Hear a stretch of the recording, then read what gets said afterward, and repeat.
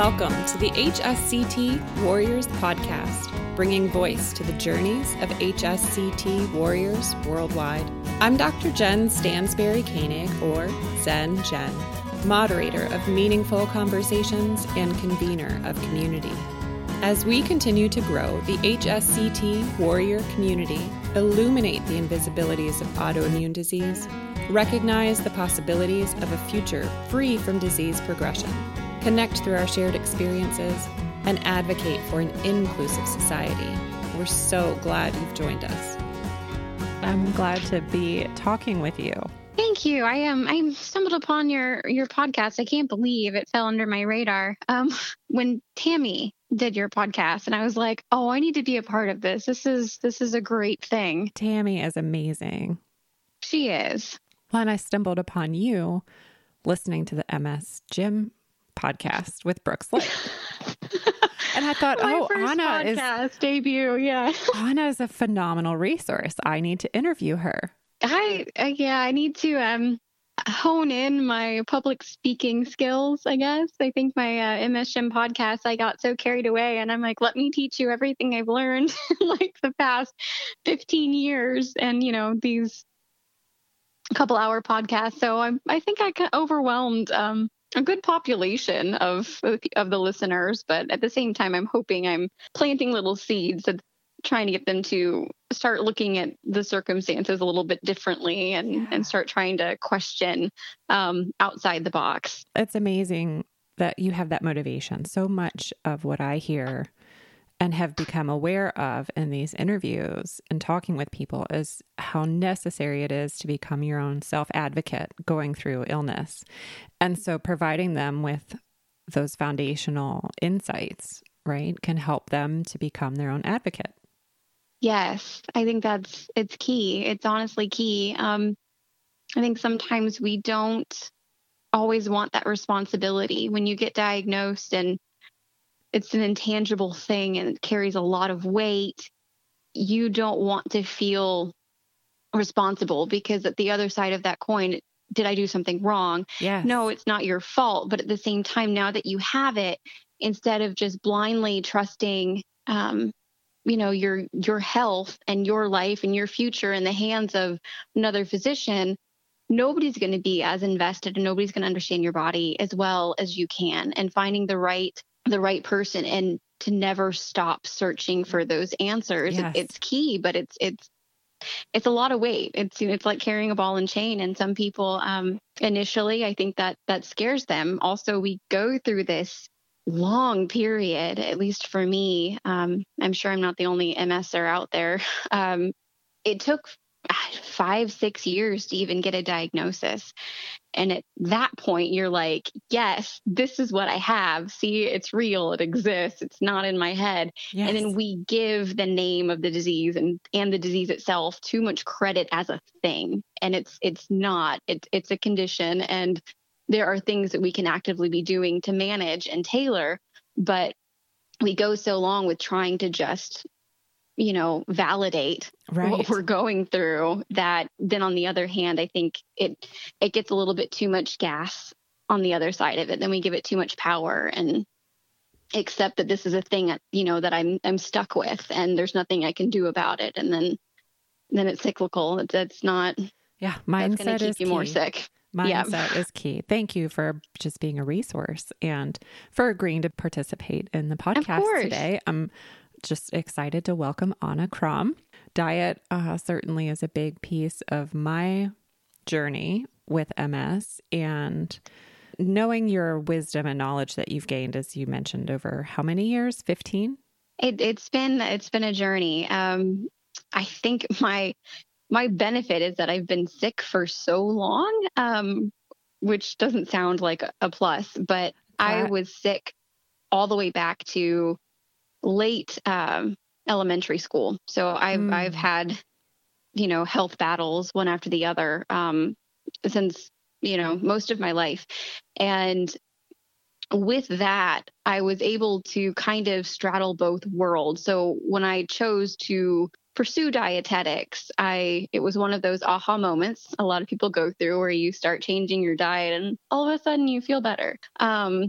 And knowing that if you're really responsive to changes in your diet, I had to know why. I wanted to know so much more about it. And that particular instance, I wasn't walking. It was my freshman year of college. I had push myself into a relapse and utter exhaustion. Goodness. And I ran across another, she was a nurse, and she practiced this lifestyle medicine I had not been aware of. I had been seen by, dozens and dozens of specialists and doctors, but not so much from this, functional side of things. And when I met her, we just decided to do all the research we could. And I met her on a cane. We tailored my diet, and in 6 weeks, I was running 6 miles a day. Amazing. And I switched everything that I wanted to do over to dietetics. And so everything that I've learned, I've been trying to piece it together specifically for autoimmune disease. So it's not one of those, I get diagnosed after I have a career. It's kind of what's been driving my entire education and learning and career. And I started my career path for dietetics in 2009. It's been a while. It's been a decade. That's wonderful and a brilliant motivation. Yes. So why don't you tell us more about your experience with MS and even how you came to find out about HSCT? HSCT. Oh, that's one of the little miracles things you stumble upon. Right? Yes, it is. Like I said, I've been sick for so long. My disease was very active. Even my neurologist kind of dropped off the word remitting. It's more like just relapsing MS. And no matter what we did, it just kept being active, no matter what drug, no matter what approach that we took. And eventually, I kept looking for all the answers and looking for all the answers and looking for all the answers, even with the dietetics. My story of being able to run 6 miles in 6 weeks from a cane, which is wonderful. I felt so much better. But the following MRI the next year still showed about a dozen new lesions just in that time span. So how we feel isn't always indicative of the clinical picture behind the scenes. And that just got me to drive even more of what's going on and why is it happening? But then it becomes a race against time, because how much can you learn as quickly as you can, or is the disease going to take you down first? Right. Well, especially having experienced such significant relapses, right? Yes. And that was my problem. My relapses have always been pretty significant. My first relapse that led to my diagnosis was blindness. I went legally blind as a junior in high school for a span of about 10 months. Had to learn Braille and sight with a mobility cane. Goodness. And we were not hopeful that the vision would come back. We're grateful it did. And then my next relapse in college was, I've lost all feeling and ability to stand on one of my legs. And it was always like a bigger symptom. And so as I kept going, it was trying to battle all of these things, and getting through college with my health was quite a battle. And I took a year off between college and what I needed to do for my internship to get my license. And I relapsed during my internship 6 times in a span of 6 or 7 months. It was it was bad. And at that point I knew I had no finish line. It was no longer in sight. I had trigeminal neuralgia. I was on a walker. I started to have spasticity. I had a different double vision in each eye. My vision was just shot. And the amount of pain meds and everything you have to take, I lost my focus. Even with the steroids, I wasn't responding. And at that point, I still knew there were answers, but I wasn't physically capable of getting them anymore. Yeah. Just existing became so difficult. There were days that my mom would have to brush my hair or help me get ready, or there were other days that, even just moving would cause me to tear a muscle in my shoulder from the spasticity. And it was a whole day spent, let's go get your cocktail of Dilaudid and Valium and hydrocodone, and then you're out, for the rest of the day. Yeah. And I had to pass a state licensure exam, and I finished my internship. I'm not sure how, made it through. And then I knew I couldn't sit for that test. I knew, like, I'd even say I got my license, say I could focus enough to study and remember something and fight through the pain. How could I help other people when I'm needing assistance with just daily living? Sure. What was the program you were? To give. Yeah. What was the program you were studying? Dietetics. Okay. In order to get your licensure, you have to do a year internship in different rotations, whether it's clinical or long-term care. And it's very hands-on. So you have to get all of your hours before you can even sit and qualify to take the licensure exam. And that must have been very frustrating. It was, because it was like, I finally made it. I was just about there. And it's like, I got sidelined. Like, here's the race. I can see the finish line. And it's like, something just knocked me right off the course. And I was devastated. And I honestly thought, like, this is it. Like, I'm going to end up in a long-term care facility in my early 20s. And I'm not going to be able to get all the answers that I know are out there. And I was devastated. But it's just one of those times where you just, I don't know what it was, but you hold on to hope. You hold on to this glimmer of hope, and you still keep going and you keep researching. And it's one of those nights when you're up late and life is heavy and your mind's racing at 1,000,000 miles an hour. And I just started doing more and more research and more and more research. And everything I kept seeing was HSCT and HSCT and HSCT. And I was like, you know what? Finally, it was one of those times where you had no other choice but to go jump off the cliff, because there are no other options and you just have to run with it and go for it. Yeah, no other cliffs in sight, right?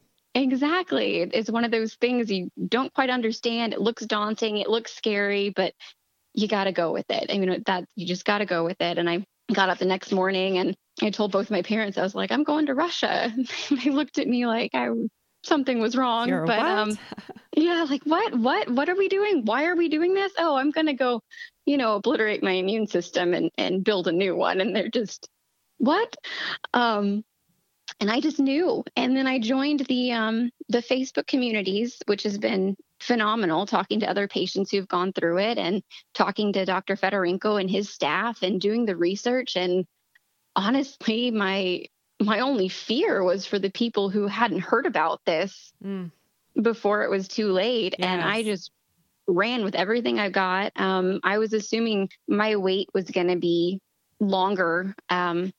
But thankfully I was able to get in. I was in an active relapse when I got there, and it changed everything. Even after just receiving the chemo, my immune system stopped attacking me, and I had much more clarity, and it was like, a brand new beginning from HSCT. Amazing? And I could, and then I could take that and run with it. And then I could finally get all of the answers that I was trying to search for so long, of more in this biochemical, how your body, functions and why it's doing what it's doing and what nutritionally drives it. And food is the only fuel we have, right? Yes. Every chemical process in your body is driven by a cofactor, which is a nutrient or a vitamin, or an amino acid, a protein. Like it's food. Food is like the gasoline for our system. So there's a way to tailor things. And I was so excited. I was one of the really lucky ones that not only did, HSCT work, all of my symptoms disappeared. So my disability score is back down to 0. I mean, I still have permanent damage on my vision. And obviously if we get sick or stressed or injured, symptoms pop up. But from the day-to-day life, it was, in the beginning, it was like nothing ever happened. And this was phenomenal. I was like, I have this physical ability now to complete this goal. And I think that is one of the problems though behind HSCT is we get so excited and we get so hopeful, which is definitely a good thing. But there's a real side to that HSCT roller coaster on the other side. Indeed. So when did you receive HSCT? 2016 in June in Moscow. Okay. And so that's even 3 years ago. Yes. Yeah, you're a little over 3 years post. Yes, I am. And I had one of the rockiest recoveries. I was hoping I was going to be one of those HSCT unicorns and just, come out the other side. And, I even took my study materials to sit for my RD exam to Russia. Wow. They weren't used, but that's, I was that hopeful. Good intention. Yes, they definitely never were touched, but I was that hopeful. I was like, I'm young enough, I've got this. And I had one of the worst recoveries. I ended up with secondary adrenal insufficiency, which meant I could not come off of steroids. My body would not produce enough cortisol. And without cortisol, your body doesn't function. It's very, very necessary. And so got back in the States and we could not pull me off of steroids. It just wasn't going to happen. How did you find that dysfunction? It's one of those things. It's very hard to explain, but oftentimes when people have adrenal fatigue and you're tired, you hit what we call is like a wall. So everybody's got it is a little bit different, but sometimes people like every day at 3:30, they're like, oh my gosh, I'm so tired. Or you just hit this wall. And a lot of people have different triggers, different times, but it's like just a wall that you hit and nothing seems to function. And I mean, you're really tired. It's not just tired, you're physically exhausted. And for me, the crash was so bad that I had like heart palpitations and dizziness, and there were so many symptoms, like just my body just stopped functioning. My cognition would just, disappear, and you just knew something was wrong. And when I ended up in the hospital for the symptoms, they checked my cortisol level, and it actually came back not traceable. Wow. And they freaked out. Here's your steroids immediately. We're putting you back on. You have to have some cortisol in your body. And sent me to, of course, a couple of different endocrinologists, and all of them said, well, your adrenals, I guess, couldn't take the chemo and you're going to be on steroids lifelong. Wow. And then, of course, my fear was AVN. Sure. But I was determined that your body wants to work the best that it can. And I was determined that after HSCT, that neuroplasticity just does wonders, and same for the rest of your body. And I was just determined that there was going to be a way that I could find to support these adrenals and get them to turn back on, come off of the steroids. It was just going to take time.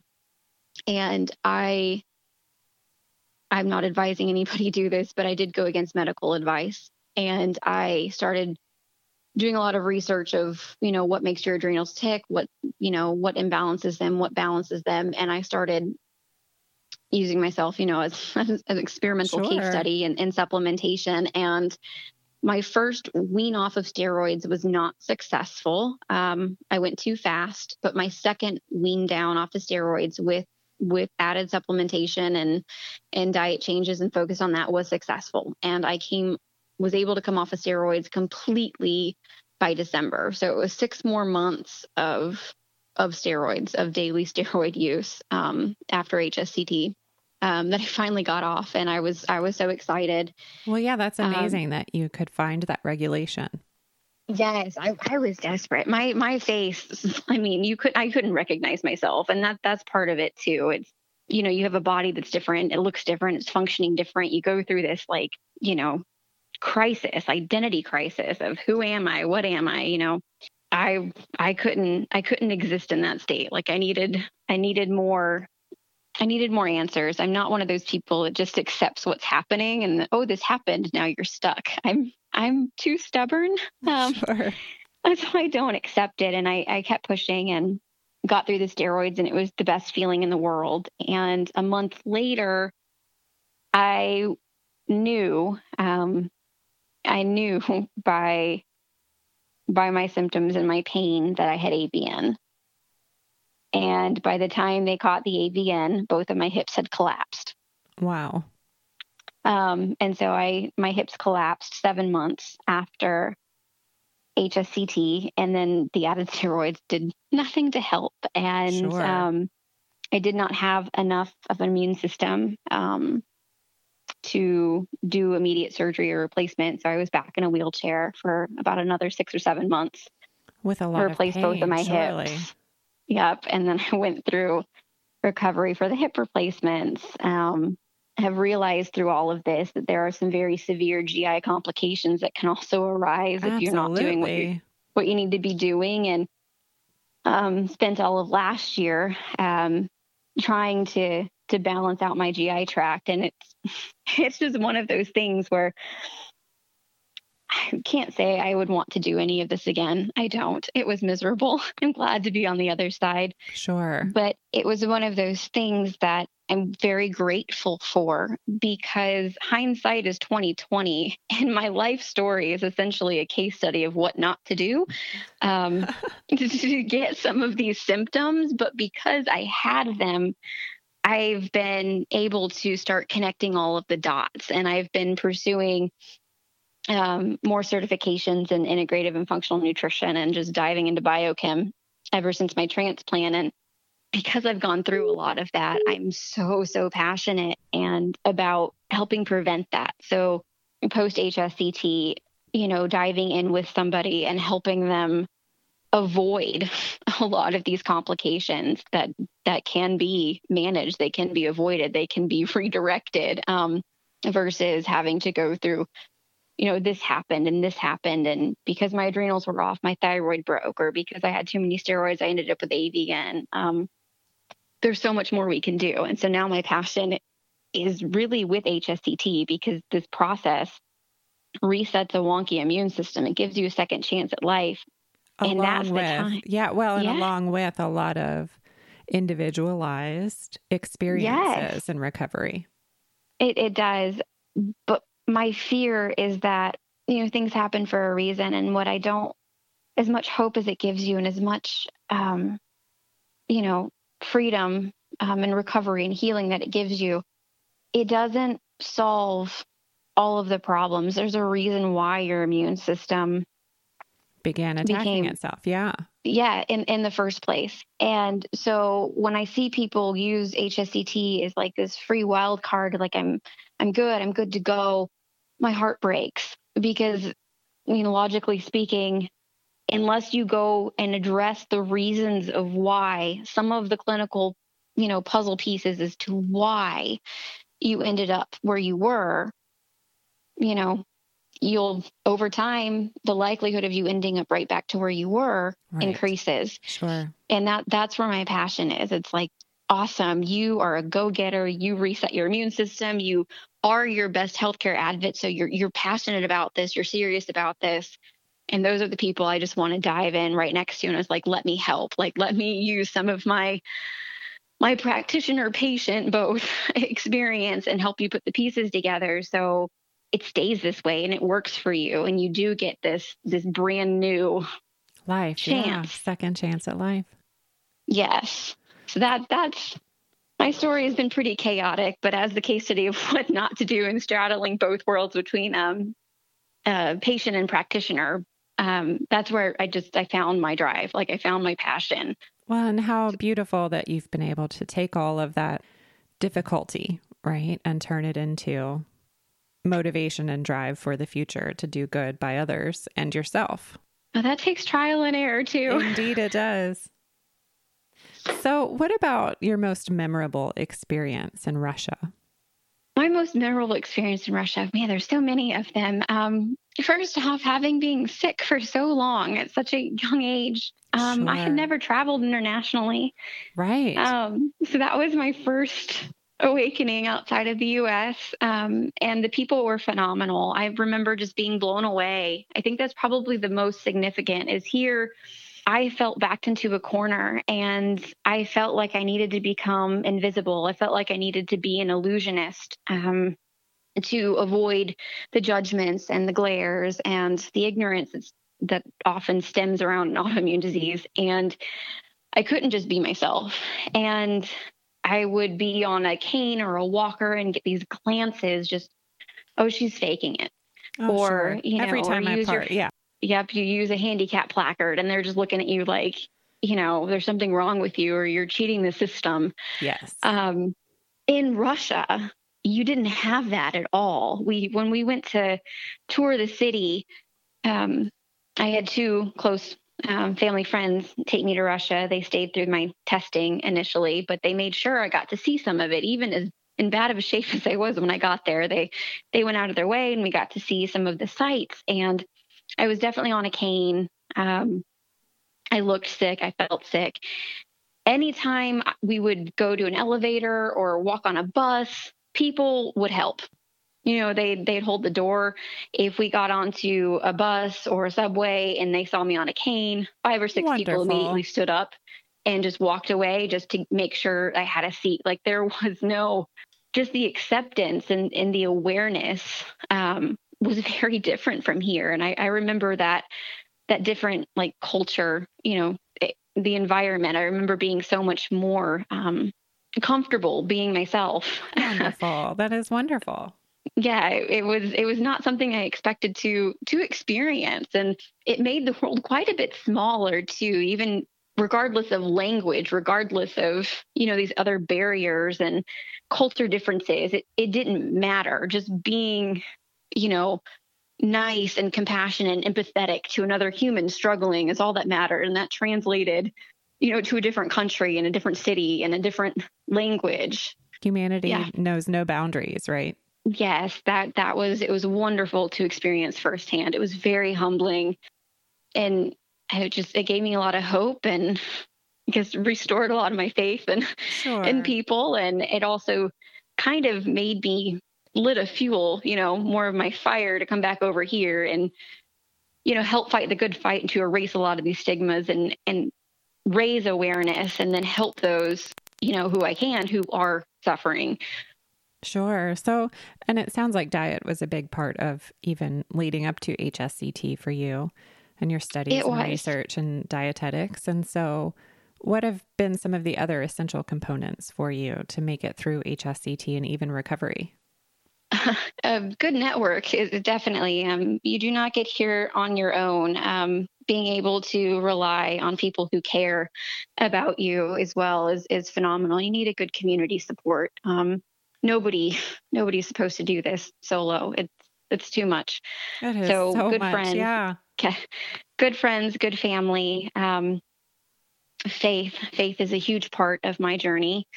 That spiritual component and knowing that somebody else, has my back. That's been a huge part for me, and that's helped me hold on to hope. But even more so, like we went back to, mental state. It's not just what you eat. It's how you're feeling and what you're thinking, and, making sure you're taking time out of the day to address that and evaluate that, and correct that, if you're off, like trying to push your body mentally through things. It becomes this disjoint, like you're mentally telling your body that it shouldn't be defective and you need to be able to do this. And it becomes like a mental versus physical war. At least it did for me, very much so. And like uniting those two fronts and accepting on a bad day, just accepting it's a bad day, not judging myself for it, not making myself feel worse about it. Not immediately getting scared, but taking information and then trying to get the answers, giving myself some time, and not over pushing. That's what's got me to this point. And believe me, I get reminders when I go to push myself too hard, or when I start telling myself, well, this is what I should be able to do. When it comes to recovery through HSCT and even through a condition comparison, is an enemy. It's not about what other people are doing or how they're faring or their story. It's just about how you're doing. Are you doing your best? Are you working on it? Are you pushing forward? Are you doing what you can do? And that's what matters. It doesn't matter what somebody else did. You can take inspiration from other people's stories, but to compare where you are to so where unfair. Somebody else is, you're setting yourself up for failure. So unfair. Yeah. And it's a hard lesson to learn. It's a very hard lesson to learn. You want to be able to do all these different things, but I guess accepting what you can do and just doing that to the best of your ability. I mean, that's part of it too. Yeah. That's a huge part of it. Day to day, finding that patience, right? Yes. And it is a day-to-day adjustment on the roller coaster. So did you have any doubts going into this? Like preparing for Russia even 3 years ago, I'm glad you found the support networks and information on social media and Facebook, but did you have any doubts going into it? No, none. None. I had never been so sure of anything in my life. That's wonderful. It was just this overwhelming sense of just like peace and like, this is it. This is going to work. I don't know how to explain it.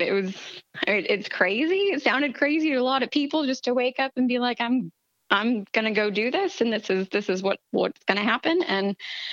But it was one of those times where, I was forced to just jump off that cliff and just go with it. And honestly, even with all my complications on the other side of it, I wish it was one I had stumbled upon sooner. Right. I have no regrets. I had no fears. Now I have a little bit more fears around HSCT with the complications, just as in I really want to set something up to where I can help minimize some of the complications that are a part of it. The chemo is necessary, but it's a double-edged sword. It's going to cause other problems, and there are ways to support that. And that's where my passion is now. But for fear of the procedure and fear that it wouldn't work, I went into it with everything in me saying, this is the right path. This is the right choice. This is going to work. Well, and to that effect, mindset is such a key part of HSCT.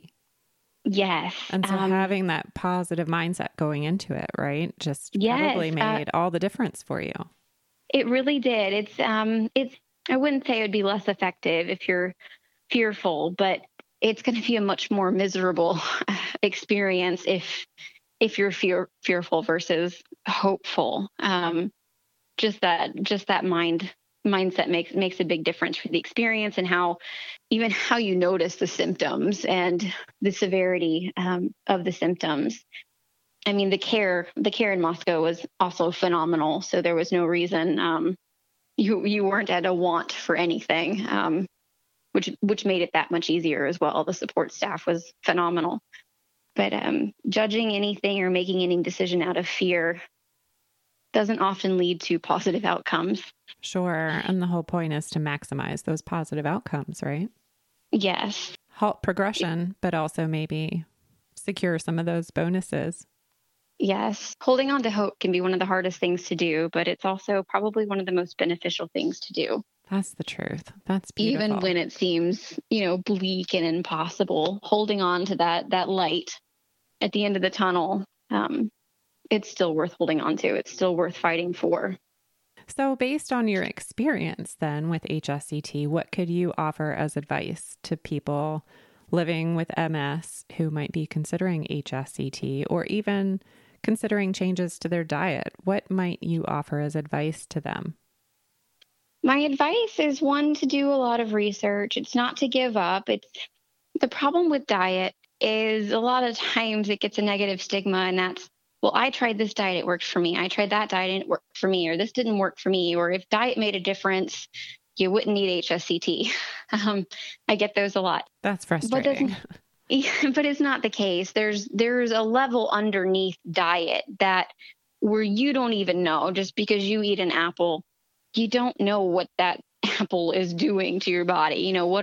Ingestion's not the same as digestion, which is not the same as absorption. There are so many levels and layers, and there's always something that you can be doing to help manage how your body is functioning at a biochemical level, at a genetic level, to run some of these things. And so my advice is to, if you are considering HSCT, do your research. I'm an advocate for HSCT. I'm also an advocate now for preparing for HSCT. Yes. Working with someone to better support your body, to go into that, to minimize how much stress your adrenals get hit with, how much stress your bones get hit with, how much this is going to affect you, how to come out of it. So for those who've had HSCT, my advice is to also not stop there. Find somebody to partner with You just reset your immune system. Now is the time to start asking why and how, and putting those pieces together and preventing a lot of these complications that are going to, that can easily arise from HSCT. And with that, also helping to balance this new immune system out to increase your chances of it not, relapsing back into its old habit.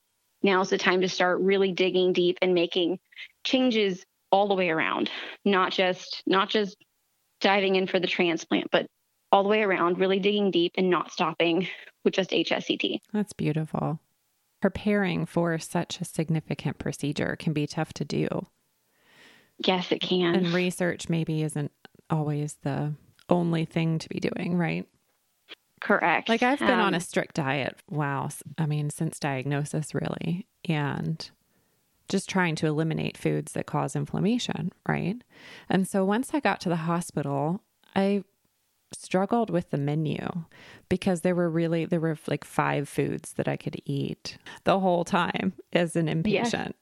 I didn't understand why anyone after chemo would want to be trying to digest a big burger or lasagna or it just, and so I talked to the dietitian there and she's like, well, we have to provide the foods that people are comfortable eating. And I get that, right? People are in the hospital, they're uncomfortable being there. They maybe want comfort food. But I'm saying to her, like, but isn't the hospital experience the perfect time for people to break some of the bad habits related to food and diet that, if they're forced to eat a whole foods, plant-based diet in the hospital, even if you're in there for just a few days, what better opportunity to cleanse the system and cleanse those cravings and start anew and start with fresh options that nourish the body. There's still a pretty big gap in between integrative and functional nutrition and conventional nutrition. Yes, and how it's approached. The other thing that I, have to throw in here is saying that there is no perfect diet for every circumstance as Correct. well. If, you are having GI issues, then it might be something that's, a specific carbohydrate controlled diet or a low FODMAP diet, but it's addressing that first. It's knowing all of your factors that's going into this and outweighing it. It's, knowing food sensitivities and knowing genomic influences and knowing, at a much deeper level, and then what you're struggling with and tailoring the diet to get you through certain sets of circumstances. There is no diet that's going to be perfect, even tailored to you. Let's say we address all of that. We address your genetics. We address your food sensitivities. We address your microbiome health, which is huge. It takes a very long time, but yeah, that's our second immune system, right? Yes. Let's say we address all of this. There's still never going to be a perfect one approach to diet for anybody for every set of circumstances. That's not how it works. It might be you end up getting a cold and, you have a little bit more of what we call SNPs that are expressing, which those are single nucleotide polymorphisms. It means there's like a weakness here in a gene. Sure, that could be temporary. Yes. Just because you have a SNP doesn't mean it's expressing, but in conditions where there's more stress or illness, that's likely, those are your vulnerabilities. That's likely where something is going to break. So in situations like that, doing things differently to, if you're sick or overworked or stressed or supporting different things at different times. If you're going through surgery, that's going to be a totally different thing. If you're having to change a medication, if you're having to do a round of antibiotics, if you're like, there's so much that is going to influence what your reaction in diet and supplementation should be. And that's, I think people get so discouraged with diet because they try this canvassed one size fits all approach, with diet, and it didn't work. And there's a reason for that. Your diet has to be just as adaptable as you are to your circumstances. Oh, that's beautiful. And I think that's often overlooked as well. It's not as simple as here, eat anti-inflammatory and you're good to go. Right.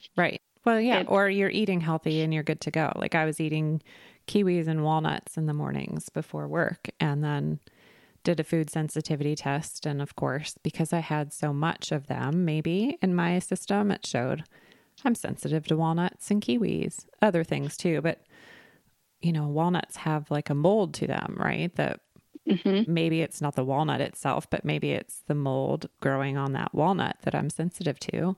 Yeah, it's a healthy food. It has great omega-3s, but like my body, it just didn't jive with walnuts. Yep. And it's one of those things. It's not something, this is an area that's growing in functional nutrition. And it is definitely not one of those things that I would advise people try to do solely on their own. This is where you need the help of tests. You need to see, we need to map your microbiome. We need to see what you're dealing with. We need to see at, a biochemical level, just, what's going on, what's driving this, what's driving that, how sensitive your immune system is to certain foods, and dive in that way. Yeah. It's so much harder for you to take a stab in the dark and guess, well, this food, walnuts are healthy. Right. But how is it working with you? What is this doing? Sure. What is the condition of your microbiome, and how can we tailor it to better balance and with you, with your food sensitivities, with your genetics, with your ability to, are you successfully detoxifying or methylating, or, do we have, this gut immune connection for permeability in the gut? So are you, is it a solid lining? Do you have a solid defense, or do you have what we like to refer to as leaky gut, which means that would take precedence, and you start there and you seal this back up. There's so much, so intricate, and there's so many parts to it that finding somebody to help direct you and hold your hand through it is really invaluable, because if not, you'll get overwhelmed. Well, yeah, it's a lot to research. It is. And from being someone who is like, back to my story of, I edited my diet and I went from, being on a cane to running 6 miles. It was awesome. I still had 12 lesions that year. It is not as simple. It is not as superficial as we think diet is. Yes, it made a difference, but I didn't dig deep enough. I made significant difference, and I encourage that for everybody to do, but I also encourage you to, take that responsibility of this disease and take your curiosity and your passion and your drive and just go all the way with it. Well, because there are still things about the disease that is so misunderstood, right? Or we still don't know enough about. It's so multifactorial. So it's like, and even I'm sure we don't even know all of the factors that go into autoimmune disease like MS, but we do know quite a few of them at this point, and doing what you can to address those is crucial. Especially with the support system. And it sounds like you're a tremendous support for folks, not only in preparing for HSCT, but certainly recovery from and figuring out that microbiome and combination of foods that might work best for people to support them along their pathway, even temporarily, right? Because those things, they're ever evolving. Our body is constantly changing. That is my hope. That is my heart. That is my drive. That is my passion. That's beautiful. Well, what about a superpower that you gained from HSCT? I was kind of trying to think about this after stumbling on your podcast. I know you asked this question, and it's my favorite question. It says a lot about you. Well, we're powerful, right? Like we, as humans, we are powerful, and sometimes we're more powerful in different times than others, and in different ways. And sometimes we go through significant experiences like HSCT and come out the other side with this newfound awareness or confidence or superpower. Yeah. On that note, my superpower that I chose was shapeshifting, because it kind of goes hand in hand with adaptability. Indeed. To your set of circumstances. So sometimes you're the best you can do is just hold on to hope because you're just crumbling, and that's okay. So your superpower in that is honestly just going to be learning to just breathe, learning to rest. And then in different circumstances, you're able to just, dig deep and hold on to that perseverance and just run with it. And then other circumstances, it's more about, empathy or resilience. For me, however, I chose shape-shifting because it kind of encompasses all of this, because in each different circumstances, it's gonna, if you let it change you and you let yourself grow from it, you're gonna build a different character strength, like you said, in any given set of circumstances. So for me, I think one of the most important things is curiosity, because what we can learn, I believe this is a quote, what we learn from any given set of circumstances determines whether we become more increasingly powerful or powerless. I love it. And it's just one of those things to keep going, keep asking, keep morphing and molding and adapting. And learning. If you let yourself grow from these circumstances, you will grow beyond what you initially thought possible, and you'll surprise yourself. And then you'll be able to, if you let yourself grow and you let yourself learn and adapt, you'll grow so much that all you can do, it'll just, emote off of you and just bounce off of you. And you'll be able to influence so many other people that way. And that's my goal. It's just one of those, keep adapting, keep learning, keep asking, keep trying, keep shape-shifting. Yeah, shape-shifting, and then finding new ways to be and exist, right? Yes. I think one of my favorite quotes is from Einstein, and that is, the important thing is to not stop questioning. Curiosity has its own meaning, own reason for existing. I love it. It truly does. Yes. Lifelong learning, right? I mean, I try to learn something every day, if not in every experience, especially unique experiences. Yes. It's one of those things, if you're open to it, it'll happen and you'll surprise yourself. And when you can turn around and then, lend a hand to somebody else, I think that's what this life is really about. It's community and coming alongside of each other and helping each other grow in different ways. We all have different strengths. So adapting to your own set of circumstances and growing the way that you can grow might be exactly the strengths that somebody else, who you encounter, needed. Oh, yeah, absolutely. Just like the strangers in Russia are exactly what you needed, right? Exactly. We're all just trying to figure it out, right? This whole human experience. Yes. Life is gray. Life is messy. It is, as a child, you sometimes think it's black and white. There's a yes and no. There's always a right or wrong. There's always this road that I'm supposed to take. And that is not the case. That is not the case in normal circumstances, let alone health battles. So true. Well, and it sounds as though all of those experiences early on helped support you along this whole journey and even finding your passion and motivation in life. Thank you for dedicating yourself to helping others find their way. Of course. It's honestly, it's my greatest honor. And as much as I wouldn't want to go through what I've been through again, I wouldn't change it for the world. Sure. So aside from you and your website, certainly, that we will link people to in the show notes, are there any other resources or books that you might recommend to folks who are interested and curious in looking into finding out more about their body, their digestion, their microbiome? How can people get started? The place that I would start is actually a book. It's written by Mark Hyman. He's huge in the functional medicine realm. I'm sure most, if not all of you, know of the name. Right. The book title is What the Heck Should I Eat? And he goes into these, trying to address some of the battles and the common misconceptions between this food and that food. And even if it doesn't give you, the perfect solution or the perfect direction, what it does is it starts spinning these gears in your head and getting you to start questioning, well, why did this work for somebody and why did this not work for somebody else? And start looking at diet a little bit differently. And that's why I really do love that book as a beginning. And there's another book that I usually recommend, and it's not tied directly into autoimmune disease.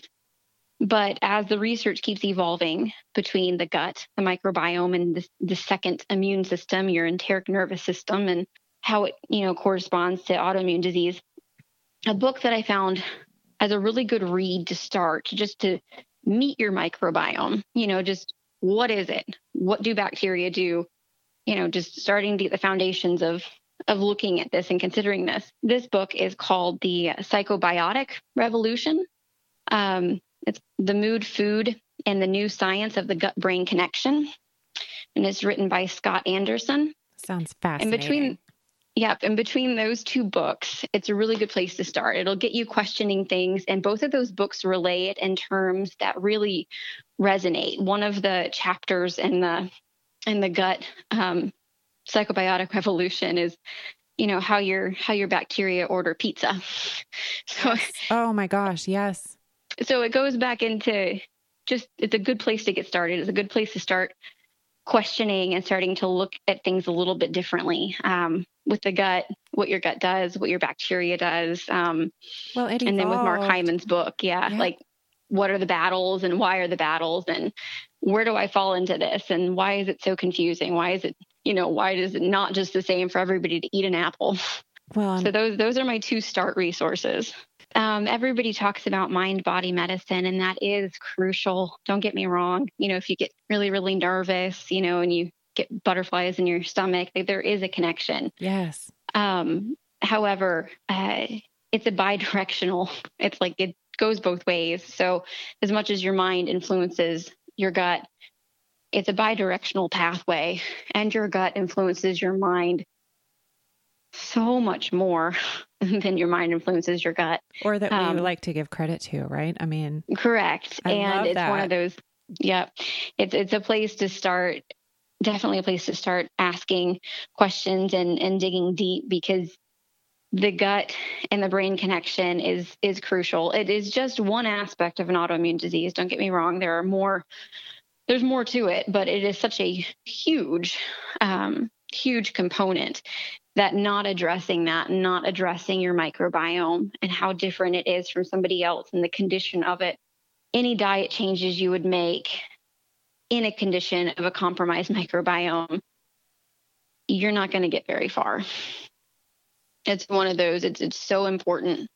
It's that vital that correcting your microbiome, making sure that your immune system, you have this level of defense between your gut and your immune system. When you have increased impermeability in your gut, toxins leak in and out, and it's not a closed system anymore. And your enteric nervous system is what sends up these little SOS flags. And that over time is what stimulates your central nervous system to start responding. And when they keep fighting a battle, they can't win. We look at autoimmune disease. Sure. That makes total sense. Because then it gets confused. And as we know, with MS at least, your immune system's really confused. It's attacking everything it's not supposed to. But that initiation of you need to start attacking resonates. It goes all the way down to your enteric nervous system and your microbiome and the gut. Isn't it amazing, our human body? It's truly fascinating. Well, and all the conversations that are being had at the cellular level that we're not aware of per se, unless we are really attuned to what we're eating, what we're thinking, how we're living. Yes, it can be overwhelming, but I also think it can be very powerful. I mean, in one aspect, yes, there's so much. It sounds, like, how can I manage all of it? How can I address all of the factors? How can I even get started? But on the other side of it, I hope it gives people hope. That means there are more answers out there. There are more puzzle pieces to find. There are more things that you can be doing to improve your health. To be asking and never stop being curious, right? Yes. That's beautiful. So what are you grateful for about your experience with HSCT that maybe has gone unspoken? I'm most grateful, honestly, for just the opportunity to keep going forward. Without HSCT, even with knowing questions, to ask, I didn't have didn't have all the answers. I ran out of time. I ran out of time physically and mentally. My capacity was at max, and HSCT, it honestly gave me a second chance at life. It gave me my life back, and it gave me the chance to start finally, instead of just being stuck in this all-encompassing health crusade and only focusing on myself and focusing on survival because it's all you could do. It gave me a chance to, instead of survive, it gave me a chance to learn to live and learn to thrive.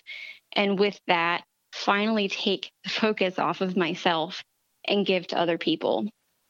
That's because beautiful. as many people who have supported me from about age 10 all the way on, I just wanted to be able to have the chance to do that for somebody else. And HSCT gave me that. Thank you for that dedication. Of course. It's been a long journey, but it's been worth every step. Especially when you can find, well, the drive that you have, the passion, the curiosity, the focus, and all that dedication to not just yourself, but others. Thank you for sharing those gifts with the world and with the podcast. My pleasure. Thank you for doing this podcast. This podcast is a wonderful thing to be a part of. It is. So many times people feel alone or like they have to hide or blend in, and allowing people to find their voice and give back and influence other people. That's going to be something that just expounds. It's just going to grow. And so many people are going to be inspired. I hope so. I mean, so many people, as we have mentioned, are unique, right? And they're... Mm-hmm. We all have something to say, and we all have something to give and contribute. And I think this is a wonderful platform for people to be able to start finding that voice. Thank you. And thank you for being a part of the platform. It's been great to share your voice, and I hope you have inspired others to truly take care of themselves and stay curious. Yes. Thank you. It's been a pleasure. Be sure to visit our website, hsctwarriorspodcast.com, where you can find notes from today's episode, submit ideas or feedback, and access the latest HSCT research and resources. Special thanks to musical genius Bill Alitzhauser for sharing his superpowers to create the soundtrack, edit, and produce the audio to make this podcast possible. You can find us both when you subscribe on SoundCloud, iTunes, Stitcher, or wherever you find your podcasts. It's been great to connect with warriors worldwide, and we would love to hear from you about how the podcast has helped your journey with autoimmune disease. Take a moment, share your story. We'd love to hear from you. And in the meantime, we hope you'll tune in next Wednesday for another episode highlighting another HSCT warrior. Until then, be a snowflake and embrace your superpowers. Be kind. Be well.